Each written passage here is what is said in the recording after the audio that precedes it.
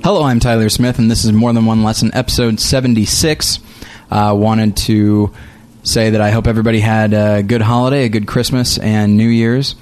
Wanted to thank Reed Lackey for being on the last couple of episodes. Got a fair amount of good feedback on those, so thanks everybody for listening and for chiming in. I also wanted to thank everybody for filling out the survey. It did, it wasn't a whole lot of people, but it was enough, I think, for a good sample. And so, it wound up being interesting. There, you guys, in some cases, overwhelmingly chose things that I did not expect. I know that the episodes tend to go a little long, and I expected people to not be happy about that, and as it happens, everyone thinks it's just right. There's one or two people that said it was too long, and a handful of people that said it was too short, which I have to assume they didn't listen to that Avengers episode, right? Or the Woody Allen episode, which is like 2.5 hours. But anyway, yeah, thank you to everybody for that. I also wanted to, in way of announcements, I wanted to reiterate that we do have a monthly newsletter that we send out. To be honest, it's nothing remarkably special. It's really just kind of a recap of what has happened on the website over the last month. But if you are the type that doesn't really come back to the website on a regular basis, which you don't have a great deal of reason to, it doesn't get updated that often, but you would like to know what has been happening, go to morethanonelesson.com. You'll see a thing that says sign up for the newsletter or something like that. Click on that and fill it out, and then you will be added to the list. So I think that is about it right now. We will have an announcement next episode about something that Josh and I will be doing that is going to last, I think, the rest of our lives as far as More Than One Lesson is concerned. But we'll wait for that. So I will now welcome in,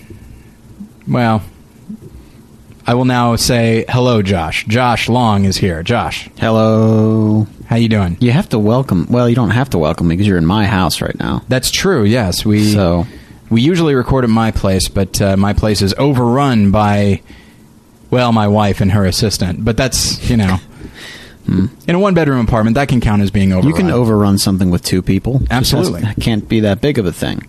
If it's like a country, probably can't overrun it with two people. True. Depends on the people. And that's like true. If it's King Kong and Godzilla, they could be gigantic. Yeah, but they're not even people. Not really. Man, this doesn't work at all. So bad turn of phrase. So yes, thanks for being back on the show. I keep saying that as if you're a frequent guest. I like the idea that people who are newly coming to the show will just think that I'm a guest, and they'll be like, maybe that next one he won't have that guest on there. Won't be so messy. Every once in a while, you have work that you need to do, and then I'll bring on, like a Jeff Newberg or something, like a guest host, and that's probably a welcome reprieve for some people. Probably. So, because here's the thing, I also put a secret survey in the field about what does everybody think of Josh, and again, overwhelmingly, they hate you almost as much as I do. That's what I thought. They even wrote that. Did they really? Yeah. Like under, additional comments, they said, clearly, Tyler, you hate Josh, and I feel like we can't match that, but we're close. They're trying. They're really trying. Absolutely. You can't fault people for trying that hard. I prefer an active listener. Yeah. As opposed to a passive one. So, right. Like me. Yeah. That's, by the way, that's why I hate you. I think I'm getting a little too far away from the mic. I'm back. There you go. Yeah. Hey, everybody. I'm just trying to up the quality here so we can win a podcast award next year. Oh, yeah. I forgot about that. So, hey, everybody. Thanks for voting for us for the podcast award. Once again, we did not win. Again, I didn't expect to because I know that the audience for this show is fairly small, especially compared to the other shows. But I'm not bitter about this at all, except a little bit, because we lost to a podcast called The Ardent Atheist. I get a little bit put off when atheist podcasts get nominated in the religion category. Admittedly, it is religion inspiration, so there is that. And I don't know what The Ardent Atheist is, but if it is like some other atheist podcast, then I feel like it's probably not that inspirational either, because all it is saying everybody else is stupid. It could be... Maybe that's inspirational. Maybe it's all the encouraging things about not believing in God. Absolutely. There could be a podcast for that. Maybe that's what it is. I just finished reading The Fountainhead by Ayn Rand, and there's a lot of inspirational stuff about the power of the human spirit. Well, I'm sorry I said spirit. I should not have said that. I shouldn't have said that. But yeah, that turned out to be an interesting book, but it is fascinating how not aggressively atheistic, but how joyously atheistic she was. Mm-hmm. But anyway, so but yeah, so we didn't win, and it's not that big of a deal. Thanks to everybody for supporting us anyway. It's always fun to be included in that, and it's nice to know that we are supported. So, okay, I think that's everything as far as the announcements. Except to say, as far as I know, sometime in the near future, we don't know when, Josh's web series, The Unemployed Mind, will be released on YouTube. It's on Vimeo right now, and I know that for some people, maybe with a certain device or something, that's harder to upload than YouTube. So that's going to be happening sometime in the future, and we'll let you know when that does. So if y'all want to see them all now, you can. Some of them will be coming down from Vimeo for a little while as they are re-released on YouTube. So if you want to go now and watch all of them, absolutely, then you can. And if you are one of the wonderful people who donated to the Kickstarter, we are in the process of getting your DVDs and other such swag ready. It will be ready. It will be on its way to you very soon, we hope. And speaking of Josh's films and projects and stuff, we wanted to remind everybody that you can purchase a copy of For the Title for merely $10 plus $1.79 shipping. So you can go to morethanonelesson.com for that. So okay, but we will move on now. So I feel like I should give a slight preface here.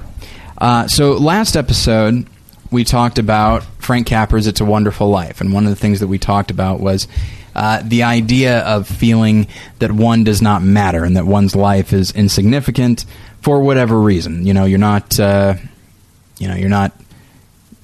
conquering the world or anything like that. You just live kind of a small, quiet life, and for some people, that causes them to feel unimportant. And so we talked about the not necessarily the depression, but just the hopelessness that can come with that. The feeling of, there are 6 billion people on Earth, or is it 7 now? I never remember. Closer to 7, I think. It's closer to 7. So there's 7 billion people. You're only one of them, and even within that, there have been countless more billion that have lived in the history of the Earth, and you're only one of them.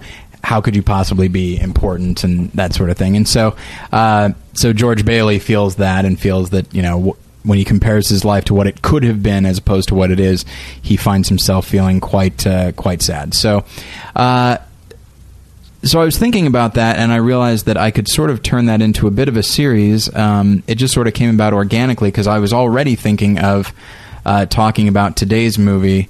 It had been sort of on the schedule for, I think, a year or two. And so I saw an opportunity here because it sort of explores the theme a little bit more. So today we're going to be talking about the movie Super, written and directed by James Gunn. That's just plain Super, not Super 8, not Superfly, not Superman. Are there any more? Supergirl. I'm sure there are. Super Duper. I don't think Super Duper's one. Yeah, it is.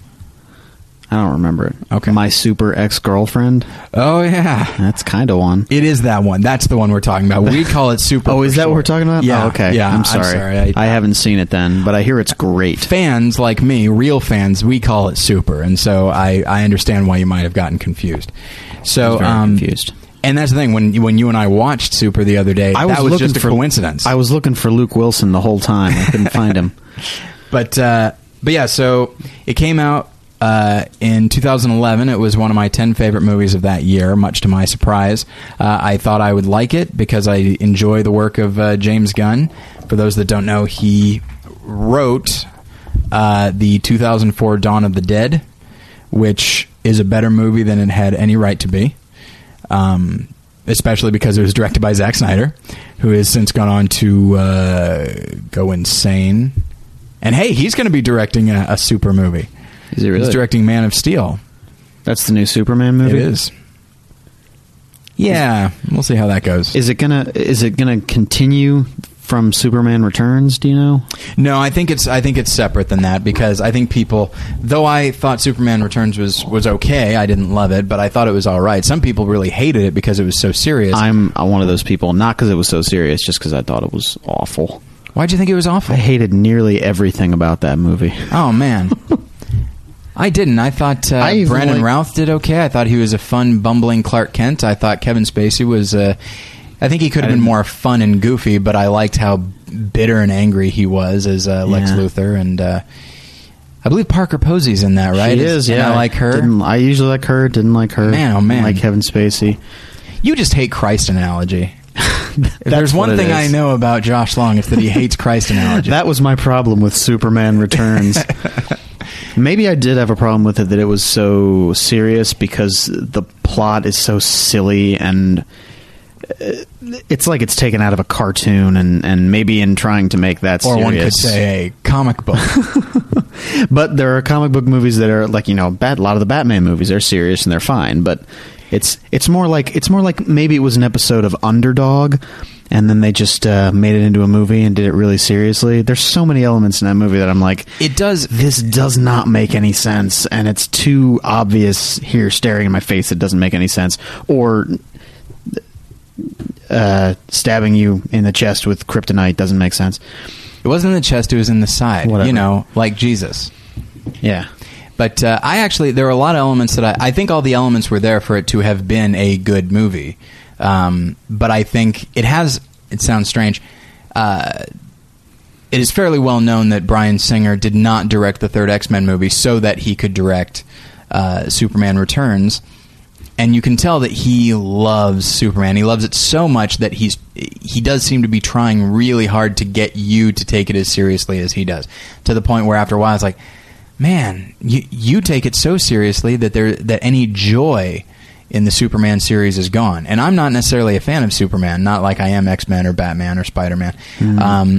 But you go back and watch that Richard Donner version, and it's serious, but it's fun as well. Well, Superman's a lot harder to do, and just in general, I think, because since it's such an old one, since then a lot of newer comics have made things more feasible, and like you have all these things that are built into the Superman myth that you have to do. Like he has seemingly endless powers, but he has one flaw, and it's kryptonite, which are shards of a planet that's been blown up, light years away or something. So if you have to work inside that construct, it's hard to make it make sense. I almost feel like you can make a better Superman movie by just making it campy, which to a degree, some of the ones from the 70s are like that. Yeah, you got to be careful with that, though. You don't want to go too campy with it, but maybe not. But yeah, so we are not talking about Superman Returns. Sorry about that, everybody.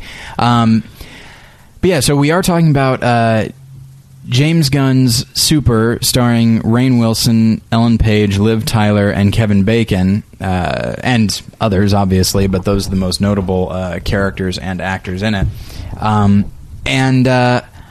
When I first heard about the film, my co-host of Battleship Pretension, David Bax, had talked about it.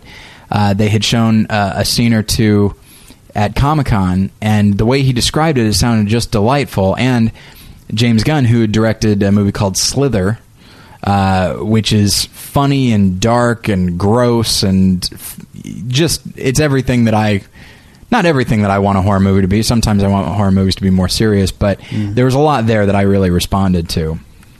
And so I was very excited about it, and I don't even really... I'll give a very brief summary because it's a fairly simple film.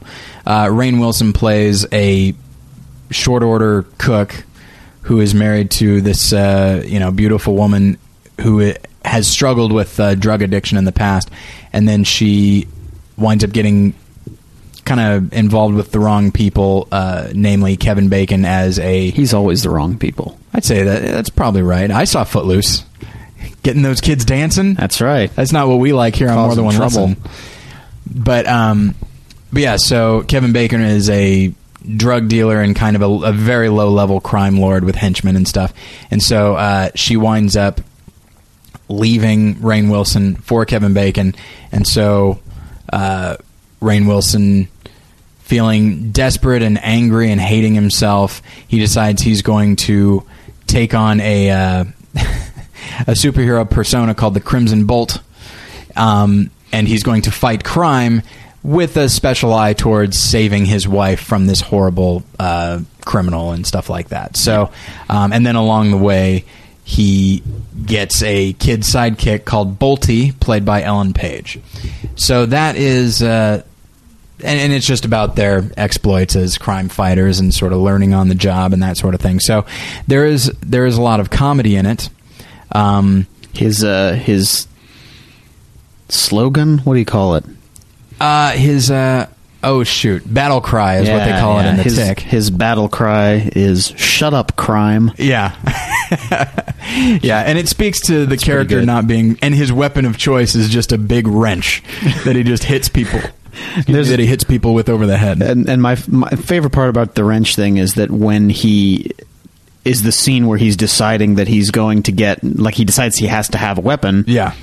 And instead of having a long montage where we see him trying out a lot of different things, you see one scene where he takes the wrench and he smashes like a cantaloupe or something with it, and he's like, "That'll do," and that's it. And they really do. That's one of the things that I like about James Gunn, is that he understands how we watch movies and what we come to expect. Yeah. And like there's a slight amp up in music, and he's like, "I'm going to need a weapon," and there's going to be a montage of him trying different things. Yeah. But boom, first thing, I'm able to smash this cantaloupe with this wrench.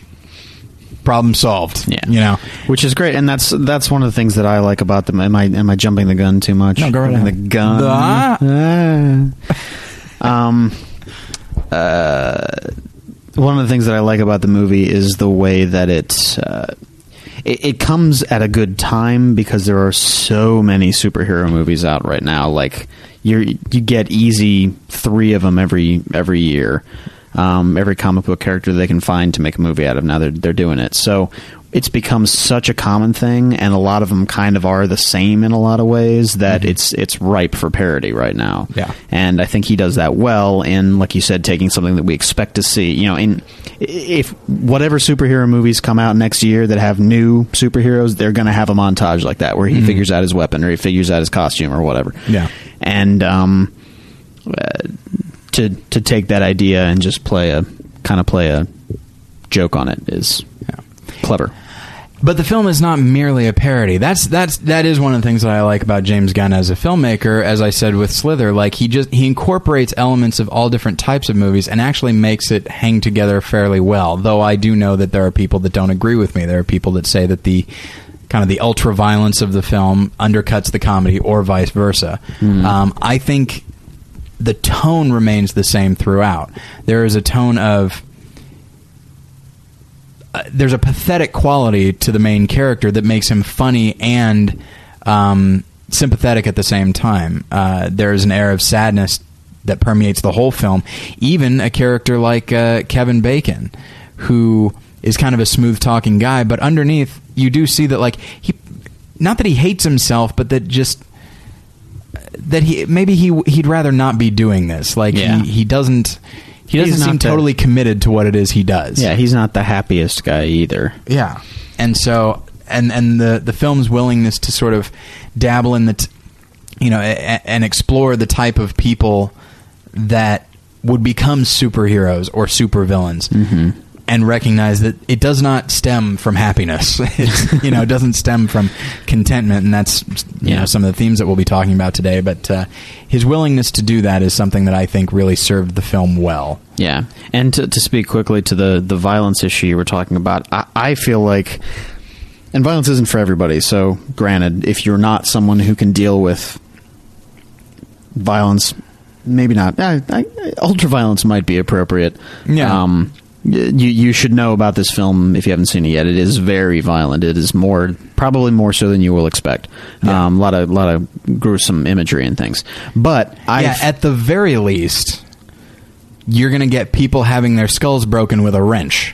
Yeah. And that seems funny and goofy. Then you realize that you're not watching Home Alone and that you're going to see blood and stuff like that. It looks pretty bad when it happens. And I think that is the point of it actually being in there, and I think it's good that it's still in there because, again, when we see a lot of these superhero movies, they're all rated PG-13. You have lots of people falling off cliffs where it's all clean, you don't see anything, or you have people getting hit with stuff and they just get knocked over. There's no bruises, no blood, no anything. And there's if you try to delve at all into the reality of someone actually doing the sort of things that a superhero does, which is what we're seeing in this movie, it has to be very dangerous and very violent. And I think it is appropriately so in the movie. And then, did you ever see the movie Kick-Ass? I never did, no. Okay. I actually own it. I like it more than I expected to, and I know there are some people that hate it. Now, those came out the same year, did they? I believe so, yes. Yeah. Kick-Ass, however, is based on a comic book that's been around for a while, so whereas Super is an original creation. But yeah, Kick-Ass, that one, it is ostensibly a lot like Super. There's humor, there's graphic violence, and there's kind of demented heroes and villains. But the way that it is directed by Matthew Vaughn, and I think it's fine. He went on to make X-Men First Class. Am I right about that? I think I am. Okay, just wanted to make sure. And so he directs it well, but he makes it so stylistic that after a while, it almost betrays the source material and the script a little bit. It's still fun to watch, but when you compare it to something like Super, which throughout it all does have an air of reality, even at the end where like these two people take out like a whole mansion of bad guys and stuff, it does maintain plausibility, whereas Kick-Ass does not. You still have a character who like flies a jetpack and shoots a bazooka and stuff like that. So, and like you have a little girl who's probably I think 12. Take out like a whole room full of guys. But yeah. So there are two films that they did come about at that time in superhero. In the superhero subgenre where there are just so many of them that they're like, oh, let's explore this a little bit. Mm-hmm. But I think Super does a much better job of actually exploring what this would be like in real life. Yeah, because I think that's the intention more in Super. And now, I haven't seen Kick-Ass, so I don't know so much about it, but I feel like there's more that Super wants to say about not only the mentality of wanting to save other people and wanting to be a hero, but also just about a culture that puts people into that mindset. And I think it has some interesting things to say about American culture. And if you take, I'm a fan of Watchmen, the graphic novel, and I read it a couple years before the film came out, and that's another film one directed by our own Zack Snyder, and that was a frustrating film as well because the graphic novel is all about like what if heroes and villains were just, they still had, some of them had powers, some of them had, skills or mechanical skills or something like that. But they're just the same flawed human beings that you and I know. Some of them are, and then the ones who maybe are a little bit better at being heroes or fighting are also a little crazier. There's a character named Rorschach who reminds me a lot of various characters in Kick-Ass and Super. But But of course, it's Zack Snyder who made 300, and I don't know if you've seen. Did you see the film Watchmen? Yes, I did. Okay, I feel like he kind of undercuts the reality of the story he's telling with this really hyper stylized thing where the film starts out with a fight in somebody's apartment, and a person throws a punch that takes out a brick wall or something. It's like, well, these are just regular people. They're very good at fighting, and they're strong, but they're not superhuman strong. Yeah. And so that should not have happened. That person's fist would be broken, and then people would be able to figure out who killed this guy, because his fist is broken. Oh, probably from when he smashed those bricks. And so so that's the thing. And we keep bringing up all these other movies, whether it be Superman or Kick-Ass or Watchmen. I bring them up to emphasize how Super excels and what makes it so special.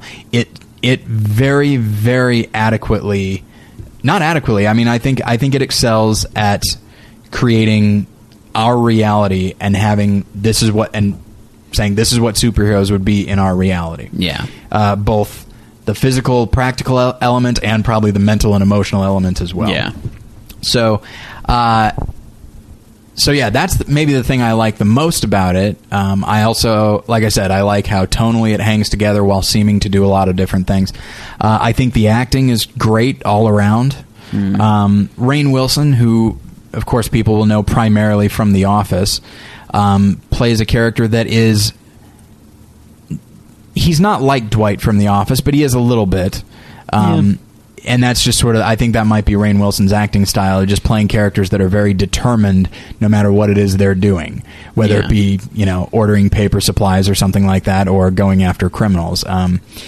And what's more is the character, Frank Darbo, he's just a short order cook, and you've seen Rainn Wilson. He's not a conventionally attractive person. He doesn't have a great body or anything like that. And so he just feels average and unimportant, but he still can lock into things, and maybe if he locks into those things, that will make him a little bit more than normal, above average, and that sort of thing. But we'll get more to that in a minute. So, I'll throw to you. As far as the acting and the cast, did you like it? Were you kind of iffy about it? What did you think? I think I liked it. I don't feel like I came away from it thinking that acting was fantastic, but I don't feel like there's anyone who's distracting. I feel like it's all. I feel like everyone does a good job with it, and I feel like it's pretty appropriate casting, especially with Rainn Wilson. If you think about it, if there was going to be someone who was a depressed guy who kind of goes nuts and starts, hurting, if not killing, everyone he thinks is a problem to society, I feel like he might look like that. Oh, yeah, probably, yeah. If you saw him on TV. And I think, I don't know, there are moments when I can't tell if I think Ellen Page is over the top a little bit. I don't know. I can't... I could see it, but I so enjoy what she's doing. Yeah, I feel the same way. I never felt like it distracted from the film at all. I don't feel like it's inconsistent with the character, really. And I think the character was important, and specifically the way she plays it. For Frank, doing this is life and death. He's very aware of the moral implications of it, and the fact that he's always questioning himself and asking whether he should be doing this, speaks to that. Whereas she is more the energetic young person who's already obsessed with comic books. She's in 100% all the time. Yeah, and her enthusiasm sort of implies that maybe she does not totally grasp the life and death consequences of what she's doing. And I think her actions in the film also show that she doesn't totally grasp it. And, maybe that's the reason for her having to be kind of that over-the-top character, because... that's probably the difficulty of that role. Is on the page you look at the script and you say, well, this is a girl who works at a comic book store, and as soon as she finds that she gets a hint that someone she knows might be acting out a superhero lifestyle, she's just in right away. Yeah. She wants to help him, and she never questions whether or not she wants to be part of that. So she has to be a little bit of damaged goods herself. Yeah, and I think you do get that, and you see there's a very, very awkward one could say, a reverse rape scene of sorts, where she not well, maybe, I don't know. It's hard to explain. Can it be a function of self-esteem? Anyway, but she keeps coming on to Frank, and he says, "No, I'm married. I don't want to do this." But she will not be deterred, and so she just goes after him. And it's a very disturbing scene. And you realize, like you said, damaged goods. Like there is something going on with her, and I kind of like that it doesn't go into what that might be. You're sort of just left to wonder, like, who is this person, and why is Frank trusting her? Who is that masked woman? Bolte. That's her name, and I love it's Bolte. Yeah. So, but yeah, it's and I think the chemistry that the two of them have is a lot of fun. And she does really inject the film with some life, not to imply that it is lifeless, but after a while, it's like, okay, I kind of get who Rainn Wilson is. I get Liv Tyler and Kevin Bacon. I think I get the tone of this in general. Then she comes along, and she's this little firecracker of a character, and suddenly you're paying attention again. But so, and I thought the acting was, I'm not sure if I would ever say, like, oh, what wonderful performances, but as far as commitment level, I think Rainn Wilson is totally committed to his character and does everything that character requires.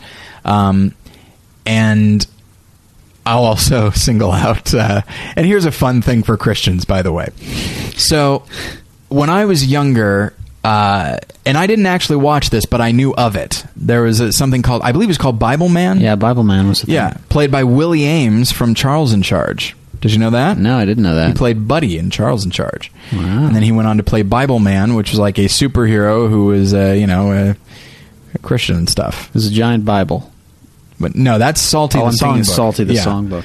So yeah, you're not going to get these references by me. I got it. These are fun things for anybody who knows something about child Christian culture. Oh yeah, and I haven't even delved into Adventures in Odyssey yet. Oh man. But yeah, and so Bible Man was kind of this super hokey thing because, and this was incidentally before like the superhero craze, really. I mean, there were comic books and there were like animated shows, but the idea of a live action superhero was pretty rare.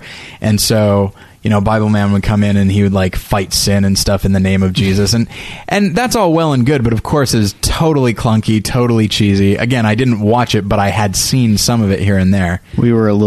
I think we were a little too old for it, actually. Probably, yes. Because it's looking here like it came out in 1996. 96? I know. Unless there's another... This is the only one I'm finding for Bible Man. Okay, all right. And it is the one with Willie Ames in it. Wow, 96. For some reason, I thought it was like 92, but I guess I'm just misremembering. In which case, yes, that's way beyond us. Yeah, it does. I'm sorry, we're way beyond that. That's not. It's not like you and I weren't able to grasp it. I couldn't quite get it.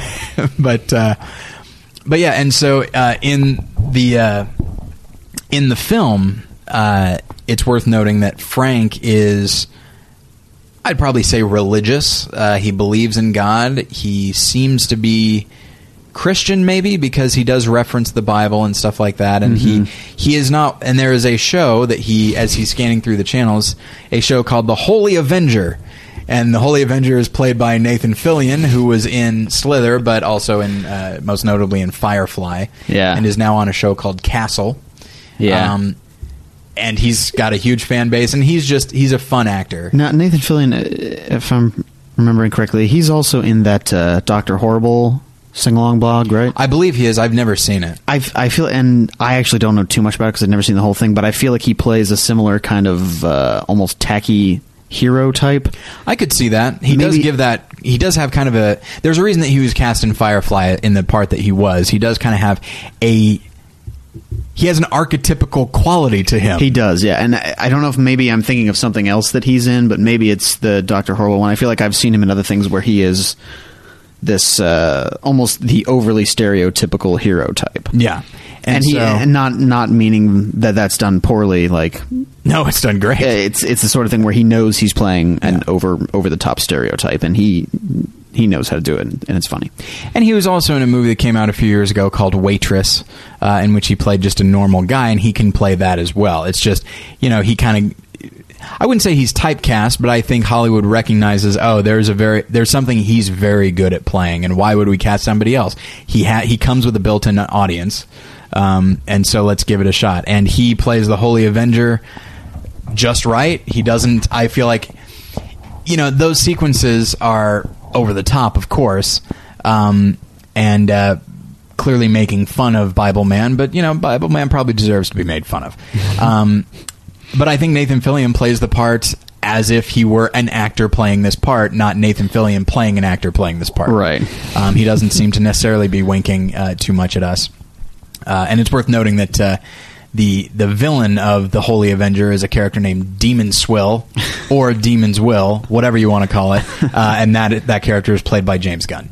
So under like a lot, like probably more makeup than that cheap TV show could have afforded. It's so much makeup, and they made him look up the silliest stereotypical devil you can imagine. He's all painted red with big horns, and he sticks out his tongue a lot for almost. But he's also wearing like a leather jacket because because he's tough. It's the modern day. Yeah. So yeah, and it's actually as Frank is praying and asking for guidance, that he comes across this thing, and he never thought in terms of superheroes. He's not a comic book geek or anything like that, but he runs across the Holy Avenger, and the Holy Avenger says, I wish I had written it down, but something like, the only thing keeping people from being real superheroes is the choice to do so. And so Frank takes that as a sign from God because, hey, it's the Holy Avenger. And then in a weird sequence, a dream sequence, Frank's brain gets replaced. Not replaced, but gets a little makeover. A giant finger of God, I suppose it is, comes in and touches his brain? Yes. Yeah. It's pretty weird. That's after these weird tentacles tear his head open. That's true. Exposing his brain, and then running a paint roller over it, and then God touches his brain, and he wakes up sure that now he knows what he has to do. He has to go and he has to become the Crimson Bolt and save his wife. Yeah.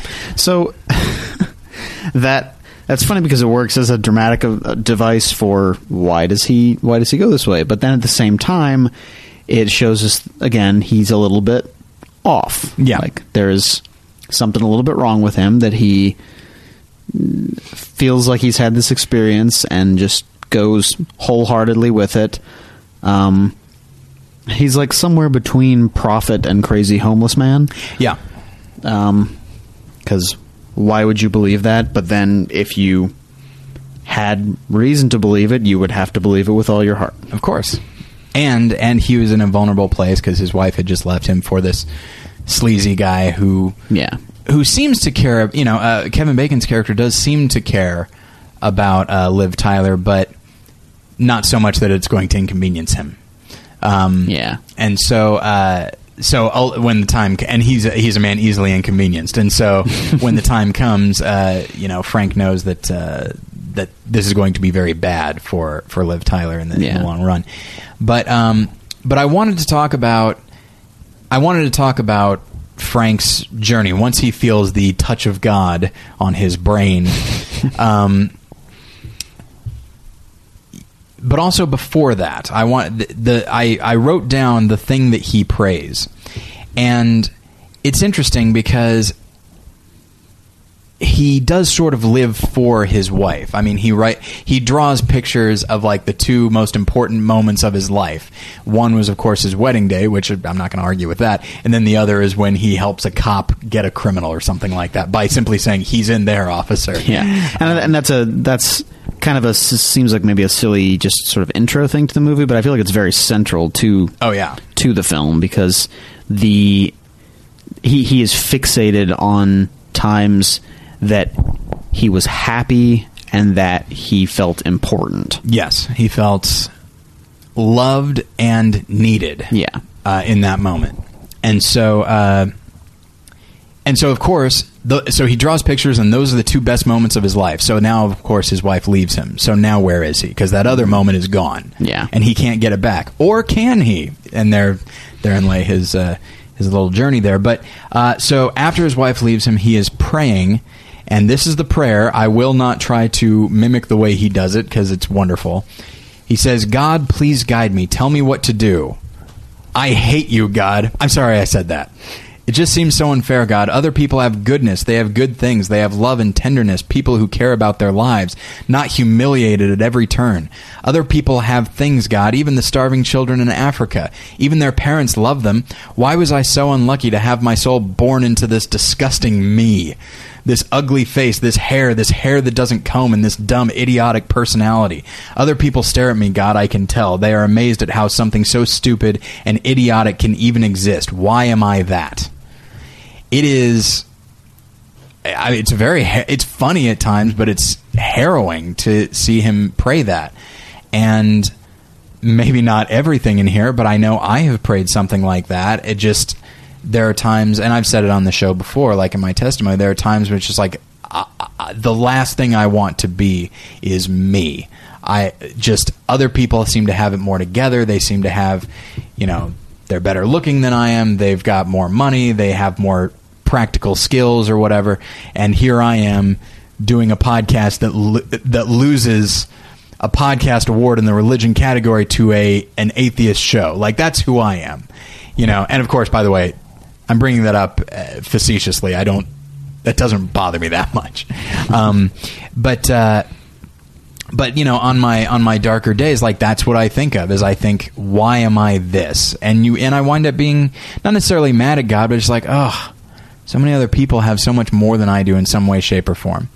And so then he has his dream and decides, aha, this is how I will make my difference. This is how I'm going to be somebody important. This is my opportunity to be more than this stupid, idiotic thing that I am. And I don't know. It's weird because the film, to its credit, does not condemn that choice, nor does it view it as particularly heroic. I think it views the character in a very realistic way and understands that maybe this is a good thing, maybe it isn't. And in the end, it winds up being kind of both as well, because I'm going to assume people have seen the movie at this point, or they don't mind it being spoiled. In the end, he winds up, he does save his wife. But at the same time, his beloved kid sidekick is dead, along with a lot of other people. Yeah. And so, but he did save his wife, and I guess that's all that matters.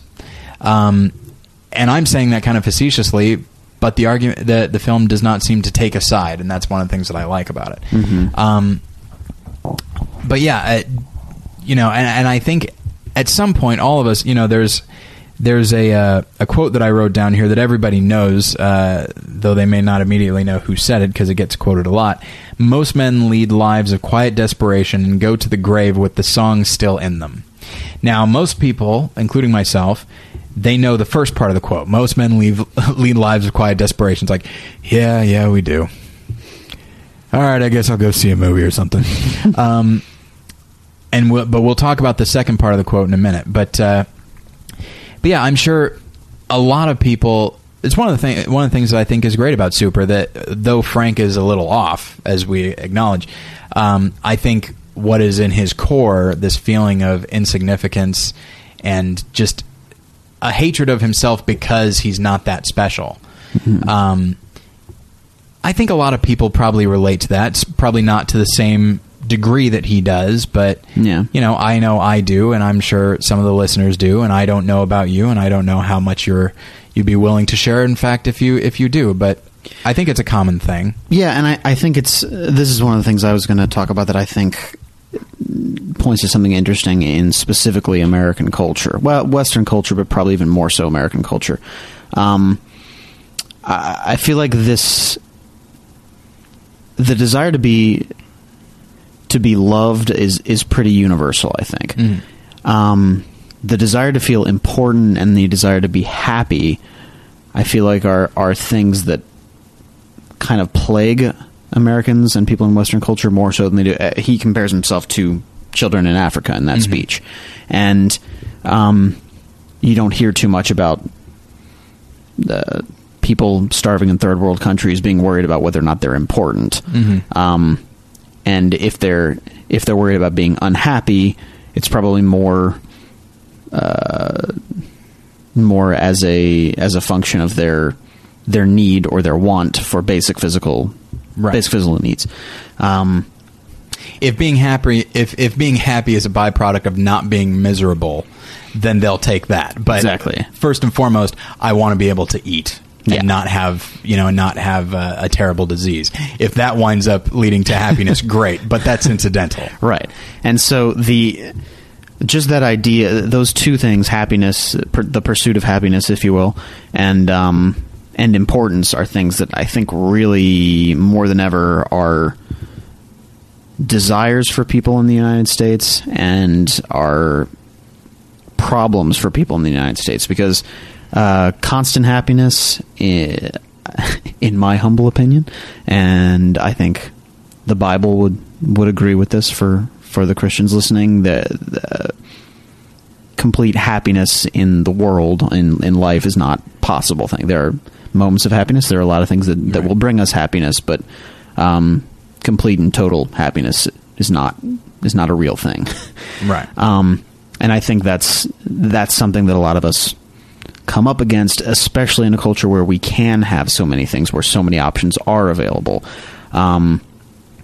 It's almost, sometimes I've heard people say things, the more options that are available, the more problems we have, the tyranny of choices. And, we all saw the end of The Hurt Locker, where he's trying to decide on a cereal. Yeah. But just this idea that if you want, for most people, happiness is not something that you have, and probably the more that you think about it, the more that it's going to bother you that you don't have it, at least in the way that you want it. I think that came to a head in a big way in the last few years with the Occupy Wall Street thing. There were a lot of people who they don't have the jobs they want. They don't have as much money as they want. They're unhappy with their situation, even though they're not starving children in Africa, even though they have a lot of things. They're not happy. They don't feel they're getting the opportunity to pursue happiness in the way that they would like. Mm-hmm. And I think that's something that Frank is seeing. He has two moments of happiness in his life that he can think of, and what else? When he really questions himself and says, "What else?" then that's when he really gets into a bad place and gets into some depression. And I do think, especially now, and I can't believe I'm about to go into talking about the modern internet age and that kind of thing, and complain about it since I have two podcasts, but. At this point, especially in America, where somebody can get famous and they can become well known relatively easily, or at least in a easier than it ever has been. Between reality shows and the internet, you can become a sort of a phenomenon, not by like doing nothing, but you can make movies easier than it ever has been. You can be a musical artist. Yeah, there's a lot of things you can do, and I think that is a good thing, but it's also a bad thing, because now I think what has been communicated is, unless you do that, then who are you? Nothing. You're nobody. And that goes to... And associating happiness with importance, I think those have become linked. Exactly, and that's what I was about to say. Like, that goes to that other side of it, the idea of importance in a culture where it is easy to become known, and where we are very focused on celebrities. Mm-hmm. Then if you're not important, then if you're not important in the way that the world sees people as important, then you don't have any worth. Yeah. And it's and it becomes this carrot and stick situation where it's just always just out of reach, and it's what keeps you going. It's what keeps you moving. And some people might say, "Oh, well, that's good, because then you're always moving towards something." It's like, yeah, but it also guarantees that you're going to be kind of miserable, because the only way that you will achieve true happiness is for you to feel important, and the only way for you to feel important is to be reliant on other people to tell you you're important. And by the way, they need to tell you that constantly. Yeah. And that's the only way you'll be happy. It's like, that is impossible. Mm-hmm. That is a recipe for misery. Yeah. And what's more is, and this is where we get into one of the themes that I want to talk about regarding this film and the companion film. You know, if the only way to be happy is to be important, and there's such an emphasis on happiness and personal fulfillment and that sort of thing, then a person could wind up doing anything in order to be important. Mm-hmm. You know, we hear about it, especially, you hear about it these days with, like, people who shoot up movie theaters or shoot up schools. Now, there is an element of crazy there, but you go back to, the guy who shot Reagan. Mm-hmm. He did it to impress Jodie Foster, and we'll get to this in a second. You know, he did it to impress somebody, that he was going to kill somebody important so that he could impress somebody important and thus become somebody important. Yeah. And you hear that all the time with, like, so much so that it almost becomes a joke. I remember on The Simpsons, and I don't even remember what it was, but there was a celebrity who was taking questions from the audience, and Mo says, "Is it true that if I kill you, I become you?" And it's like, it's even a joke now, this idea that, like, the person who will kill somebody famous so that they can become famous. Yeah. And admittedly, we do know the name of John Wilkes Booth, and Hinckley is the guy that shot Reagan, and I remember his name, actually. John Michael Hinckley or something? I don't remember the first two. I remember, because that's the thing, you remember the three names of people that actually kill. He merely wounded Reagan, and thus we only remember his last name. Mm-hmm. So I don't know if that's actually true, but I feel like that's what's true for me. Yeah. But yeah, and so people John Hinckley Jr. John Hinckley Jr., my favorite country artist. But if importance is the most important thing, then we'll do anything for it. Suddenly morality gets kind of thrown out, or you start to justify whatever it takes and say, no, this is the moral thing to do. And that brings me to our companion film, which is Martin Scorsese's Taxi Driver, made in 1976, one of the best movies of all time, and a film that I have grown to love over the years. Written by Paul Schrader, a writer and director that I find endlessly fascinating, even in his failures. And it stars Robert De Niro and Jodie Foster and Peter Boyle, Harvey Keitel, Sybil Shepherd, and a number of others. And that story is fairly similar to Super.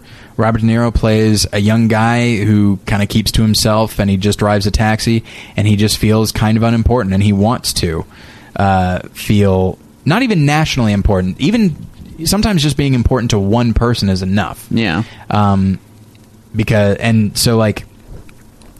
And Robert De Niro's character's name is Travis Bickle, and Travis is constantly being reminded that he's really not that important. Like, his fares will talk to him as if he's merely a pair of ears. They don't care about him specifically. They care about themselves through him. Yeah, some of them feel like they just need to say things. Yeah, and he's the one there. Yeah, and he might as well be anybody else. There's nothing special about him. And then I have this. So Peter Boyle is a fellow cab driver. Character's name is Wizard, and there's a kind of an odd little monologue here in which Wizard gives his philosophy of his own life. There's a lot of sentence fragments here and stuff, so hopefully you'll be able to keep up with it. But I will read it now. So Wizard says, and by the way, I did do some censoring here. Wizard says, "Look at it this way. A man takes a job, and that job, like that becomes what he is. Like, you do a thing and that's what you are. Like, I've been a cabbie for 13 years, 10 years at night. I still don't own my own cab. You know why? Because I don't want to. That must be what I want, to be on the night shift driving somebody else's cab. You understand? You get a job, you become the job. One guy lives in Brooklyn, one guy lives in Sutton Place. You got a lawyer, another guy's a doctor, another guy dies, another guy gets well. People are born, I envy you, your youth. Go on, get laid, get drunk, do anything. You got no choice anyway. We're all screwed, more or less, Like, that is a very sad monologue in which a guy basically says, nobody's really that important. you are the way people see you. If people see you as a cab driver, that's all you're going to be, really. So, and of course, we could spend several episodes on Taxi Driver alone. There's a lot of elements to the film. I love it. I think it's great. Do you like it? Yeah. Oh, yeah. It's a great film. It's one I need to see more often. Like, I haven't seen it that many times, but I'm always torn whether it's my favorite Scorsese film or not, because I do like Raging Bull a lot as well. Mine's Last Temptation of Christ, because I'm a Christian. So I'm just saying really? maybe you should like that one. Wait a minute. You're a Christian? I am a Christian. Oh. Maybe I should have made that clearer to the podcast awards. Maybe. No, I think that might be your downfall. Oh, that's what it is. Actually. Yeah. I'm sorry. Did I say I was a Christian? I meant I hate them. Oh, well, here's your award. No bitterness. No bitterness. None at all. But yeah, no, I think it's a fantastic film. I think it's one of Robert De Niro's finest performances. I almost don't want to say anything about it because it's been said so many times. Like, people know all the great things about it. It's one of those ones that's famous for a reason. It has become iconic in a lot of ways, but and there are some movies like a Casablanca or Citizen Kane or Godfather or Taxi Driver where you feel like you've seen it even if you haven't. And then you watch and you're like, I have not. Yeah, it's one that it holds up so much that there's a lot to it every time you view it. It's not just something that's just become part of the culture and then we all just know it because, it's become part of our common experience as film goers. But there's a lot more to it, and there's so much going on and so many great performances and it really is Scorsese at his best, because he is a man who is, especially in the 70s, he really was committed to making gritty, realistic films while also having a sense of style to it. He's not John Cassavetes, he's not Robert Altman. Like, he's committed to reality, but reality seen through the eyes of his main characters. And so the New York that he creates is one that's like, I know that New York was bad in the 70s, but it's like, certainly it couldn't have been this. This is the whole city is a slum, apparently, and nobody is good. Everybody is just filthy. There's, smoke coming up from the grates. But then there's this beautiful Bernard Herrmann score, which, if you know Bernard Herrmann, you know that he did the score for a number of things, including Psycho and the original Cape Fear. And he sort of excels at doing kind of somewhat bombastic, ominous scores, but he incorporates a kind of a strange jazz quality into Taxi Driver. So there's a weird, it's undeniably urban, but with this dreadful undertone, which is what the movie is in general. Like, like you're just watching this guy just cruise through, this urban jungle, but you also know he's cruising towards something awful. Yeah. And it's you're seeing that world through his eyes, and you're seeing it as he experiences it, but the way he, in his performance, he doesn't really see any of these things as particularly horrible. Like, there are things he thinks are good and things he thinks are bad, but he experiences it so much it just kind of like washes over him. He's in this sewer of a place, really, and he's just going, it's his day to day. He's just got to go on. I think there is probably, we mentioned earlier Watchmen. I think there's a lot of Travis Bickle in the character Rorschach, who just I can patrols the city and condemns a lot of what he sees. But and that's the thing, is Travis Bickle could very well, given enough time, and if he lived in a different time, he could throw on a mask and become Rorschach or become the Crimson Bolt. As it is, he does sort of his own thing, and there's a moment where he does feel the need to do something. Like, his life is moving towards something, and he doesn't seem to know what it is, but he seems something is getting pent up inside him, and it needs to come out. And so it's going to come out as an act of violence, and he gets this giant, very cinematic gun that I think is, I was talking to a friend of ours who loves this film, and he was talking about, like, it's the same gun that Dirty Harry uses most notably. And so, like, the character is, Travis, and the way he, like, talks to the mirror, you talking to me, like, that whole thing, like, he does seem to want an audience. Like, he's sort of rehearsing a part that he feels like he desperately wants to play. And he just needs to go out and do something. And it's weird because he targets a politician, and then that doesn't work out. So then he goes after a like pimp and drug dealer and just a lowlife played by Harvey Keitel. And so he winds up going after somebody that society would say is bad, but that's almost incidental. Like he was going to go after somebody, and he only went after the bad guy because the other one didn't work out. Like he doesn't seem to matter that much ultimately. To him. I think that's the major kind of divergence between these two films in their main character is that Frank in Super is really trying to do. His goal all along is to do something good, and it gets a little muddled, and what he's doing isn't quite good. Yeah. Is downright bad at times, but seems good to him at least. Whereas Travis Bickle he needs to do something, and he gets to a point where he's going to do whatever kind of comes to him, and that's. And it is one of those things that, like, yes, Frank is very much focused on doing good and all that, but at the same time, it is still a vigilante kind of thing, which ultimately focuses on what he views to be good and bad, right? Not necessarily an objective sense, although there's probably a lot of overlap there. Right. But, there's a scene that is funny and then disturbing where Frank is waiting in line for a movie, and then a guy cuts in line, or butts, I'm sorry, no butts. So he butts in line, and Frank confronts him, and the guy's a jerk about it. And so Frank leaves the line, puts on his costume, comes back. Everybody knows who he is. He's the guy who just left. And then he just smashes his head with the wrench, and then winds up hitting the woman that he's with the wrench in the face. And in that moment, like, it's funny, but it's also very disturbing, and you realize, like, oh, this, like,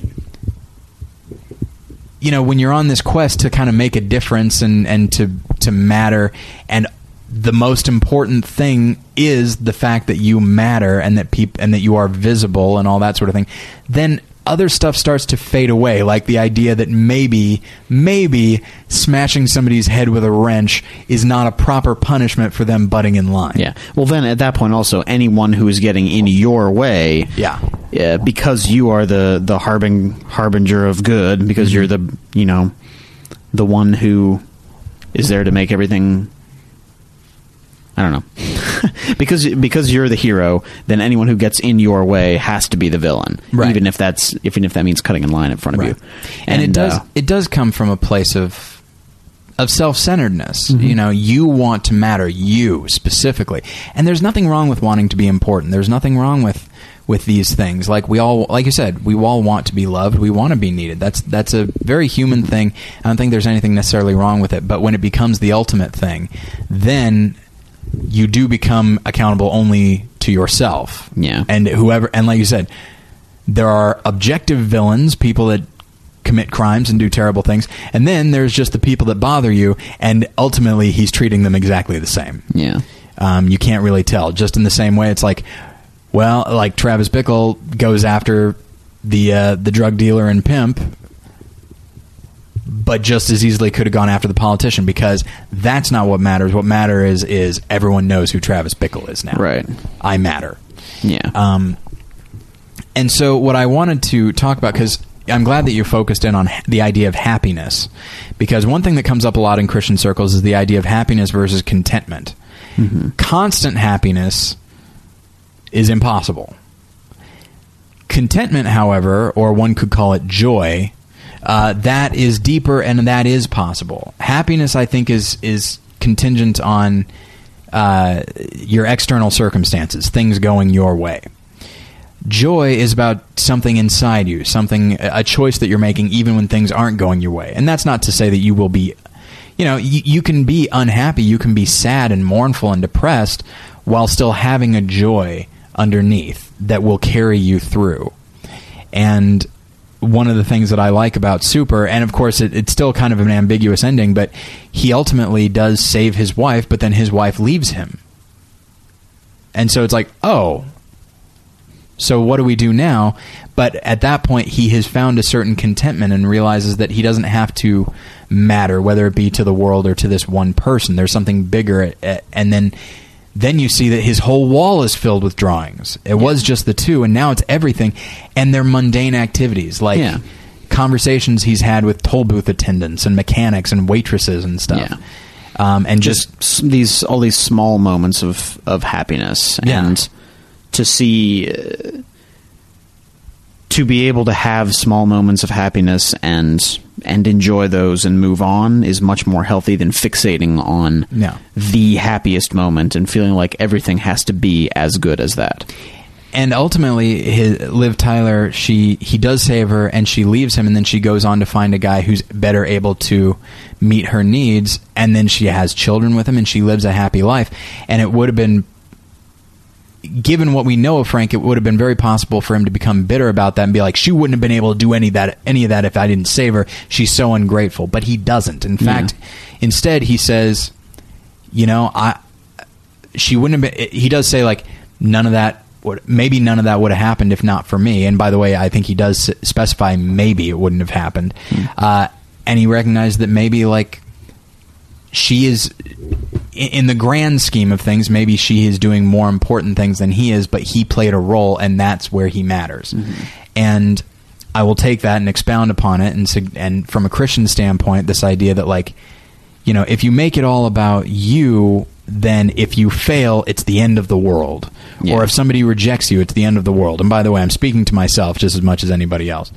But if you are one part of God's plan, then if you fail, he's going to do okay either way and loves you nonetheless. And so you don't have to be crushed when things don't go your way, or if you're not the most important person in the room or whatever. Or also our own idea of success and failure is we can only see that from within our own minds, and God sees a much bigger picture, and so things that we might see as as failures, he might see as successes. So I've got a number of verses here. The first, it's interesting, I was planning on going with this one anyway, and then on church this past Sunday, our pastor quoted it for his sermon, so I will link to that sermon in the show notes. I don't remember necessarily the name of it, but it basically is about God's love and our significance in God and all that. So it's Luke 15, verses 4 through 7. Josh, I'll let you read that. Sure. Suppose one of you has 100 sheep and loses one of them. Doesn't he leave the 99 in the open country and go after the lost sheep until he finds it? And when he finds it, he joyfully puts it on his shoulders and goes home. Then he calls his friends and neighbors together and says, "Rejoice with me, I have found my lost sheep." I tell you that in the same way there will be rejoicing in heaven over one sinner who repents than over 99 righteous persons who do not need to repent. And then, oddly enough, the reason that I do so love that passage is what it brings up in me. And then, of course, our pastor talked about that specifically, where you look at that and your first thought is like, well, in true selfish human form, you look at that like, well, I guess screw the 99 then. I guess they're not that important. And then, of course, that's very similar to the attitude of the prodigal son's brother, and that sort of thing. But it's also, and this is something that I like about our pastor and what he said, is that he emphasized, we all act as though we're the 99, and that we're being forsaken or taken for granted by God for the sake of the person that has screwed things up. And it's like, no. We've all been that one sheep at some point. Like, stop focusing on these sheep over here and focus on this one. You are that one, really, at any given point. And so, and the emphasis is that, we talked with Reed last episode about very few of us. We all kind of agree that the idea of, Jesus would have died even if we were if only for one person. And we're like, that sounds nice. I don't think I believe that, but that sounds nice. And what this verse says is, yes, that is what will happen. Like, we focus on the specifics of the analogy, like the 99 versus the 1, and the point is, one, an individual person matters and is loved by God. So, and then I will read another passage from Luke. This is Luke 12, verses 6 through 7. Are not 5 sparrows sold for 2 pennies? Yet not one of them is forgotten by God. Indeed, the very hairs of your head are all numbered. Don't be afraid. You are worth more than many sparrows. And so that speaks to, that just emphasizes that it's not merely that we are loved by God and matter by God, but that he knows us very specifically. And it's one thing that I like is it talks about the hairs of your head are all numbered, and then Frank in his prayer says, "This stupid hair that won't comb," And I like the looking at those two, like the things that you hate are things that God is very intimately aware of, and He loves that, and He loves you. And then, and as I've said, by the way, with me, I know that I sometimes feel like, God loves me, but that's a function. That's as a default.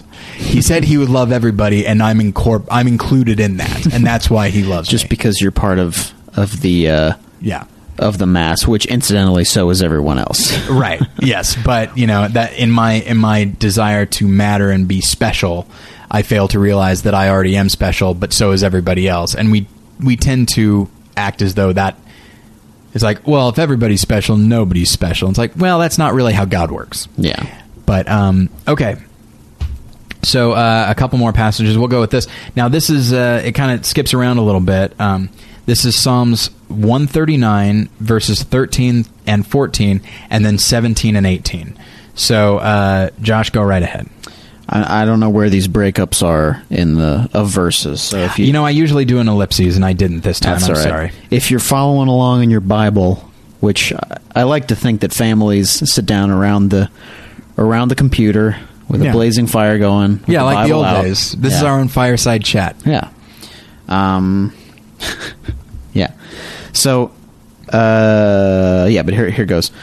For you created my inmost being. You knit me together in my mother's womb.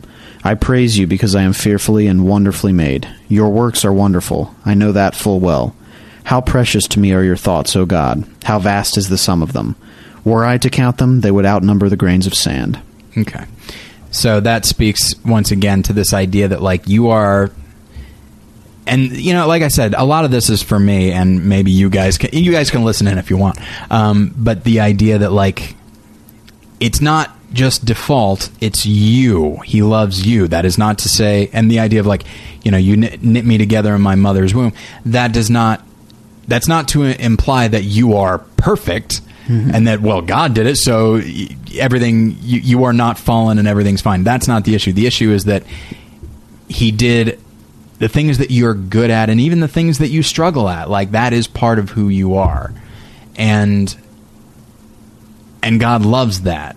And so, like, it's not just because you are a blank human and He just said He'd love them all. It's, Josh Long, Tyler Smith, you at home, He loves you and knows you. And even if you were the only one, even if you were the lost sheep, Jesus still would have died for you. You matter very much. So I will do this, and we'll sort of come to an end on this. This is Ephesians 3, verses 16 through 21, which I will read. I pray that I pray that out of His glorious riches He may strengthen you with power through His Spirit in your inner being, so that Christ may dwell in your hearts through faith. And I pray that you, being rooted and established in love, may have power, together with all the Lord's holy people, to grasp how wide and long and high and deep is the love of Christ, and to know this love that surpasses knowledge, that you may be filled to the measure of all the fullness of God. Now to Him who is able to do immeasurably more than all we ask or imagine, according to His power that is at work within us, to Him be glory in the church and in Christ Jesus throughout all generations, forever and ever. Amen. And so I wanted to have the whole thing because I tend to like the way Paul's letters end. But this idea of, like, one of the reasons I like Paul is that he's not subtle.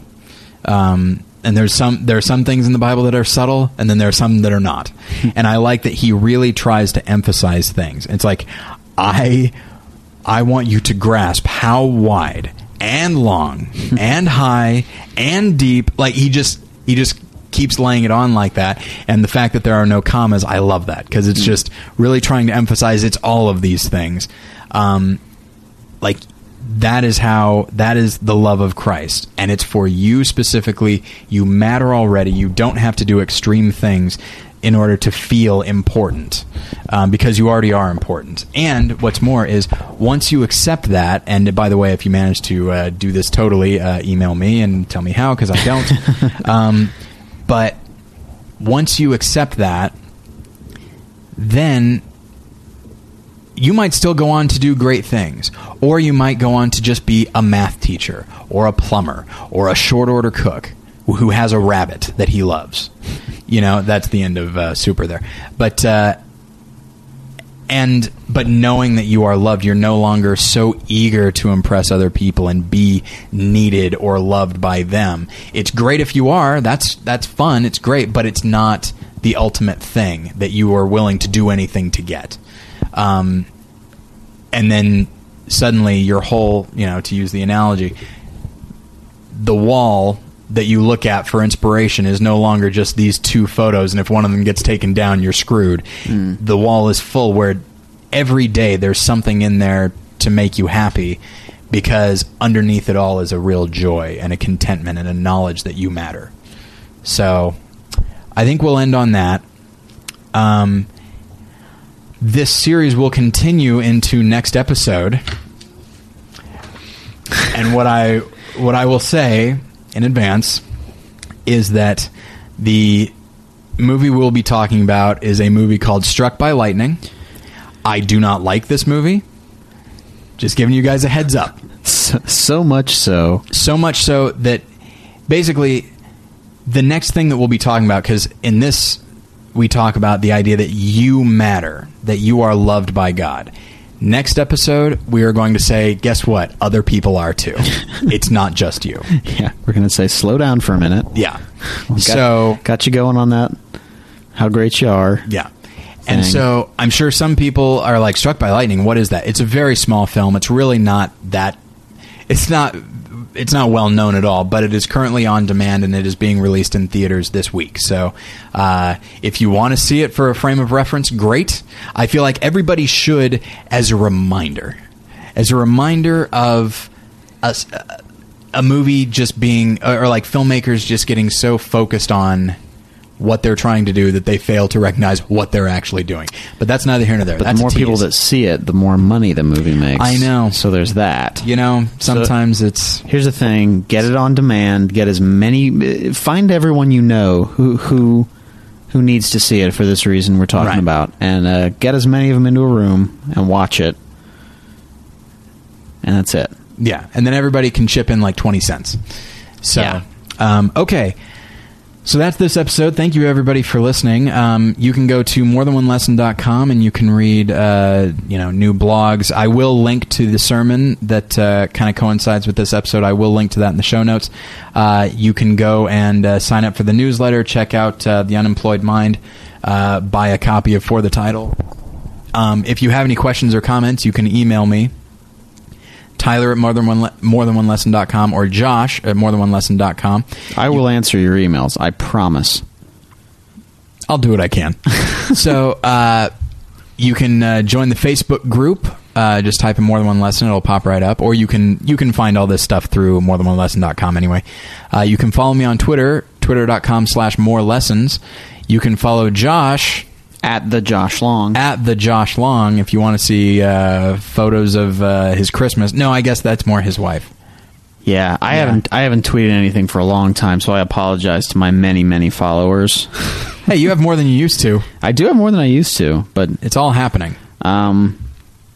So yeah, I need to just, you know what? Why don't you guys DM me or at me or whatever it is? Tell me what you want to hear about from me. Yeah, sure, absolutely. Yeah, I don't know what to tweet Josh, about. Josh, what did you think about this? I might do that. I might be like, hey, I didn't like some. Yeah, sure, whatever. I didn't like Struck by Lightning. People can be like, what did you think of that lunch you had? And I'll be like, I didn't know you were in my house, but it was great. You should just start tweeting about your lunch. Just every day for like every day. Just try a thing. Yeah. Where maybe I take a picture of it and I say lunch and then I put the date. Exactly. People definitely will follow for that sort of thing. I would. People want to know what I'm eating. People, you know what? I get more. It's been a while since I've done this, but I got more positive responses to live tweeting my 4 a.m. trip to Ralph's than for almost anything else I've done. Well, it's really because anyone else who was up at 4 o'clock was just looking for something to do, and they were like, oh. I think people give me more credit. Tweeting. I think people are like, oh, that's genius. And it's like, well, no, it's me being silly. Often genius comes out of boredom. But anyway, so but yeah, you can find us at those various places. And then be sure to tune in next week. Thank you all for listening. Josh, thanks for being here. Thank you. And I'll get you next time. Bye. Bye.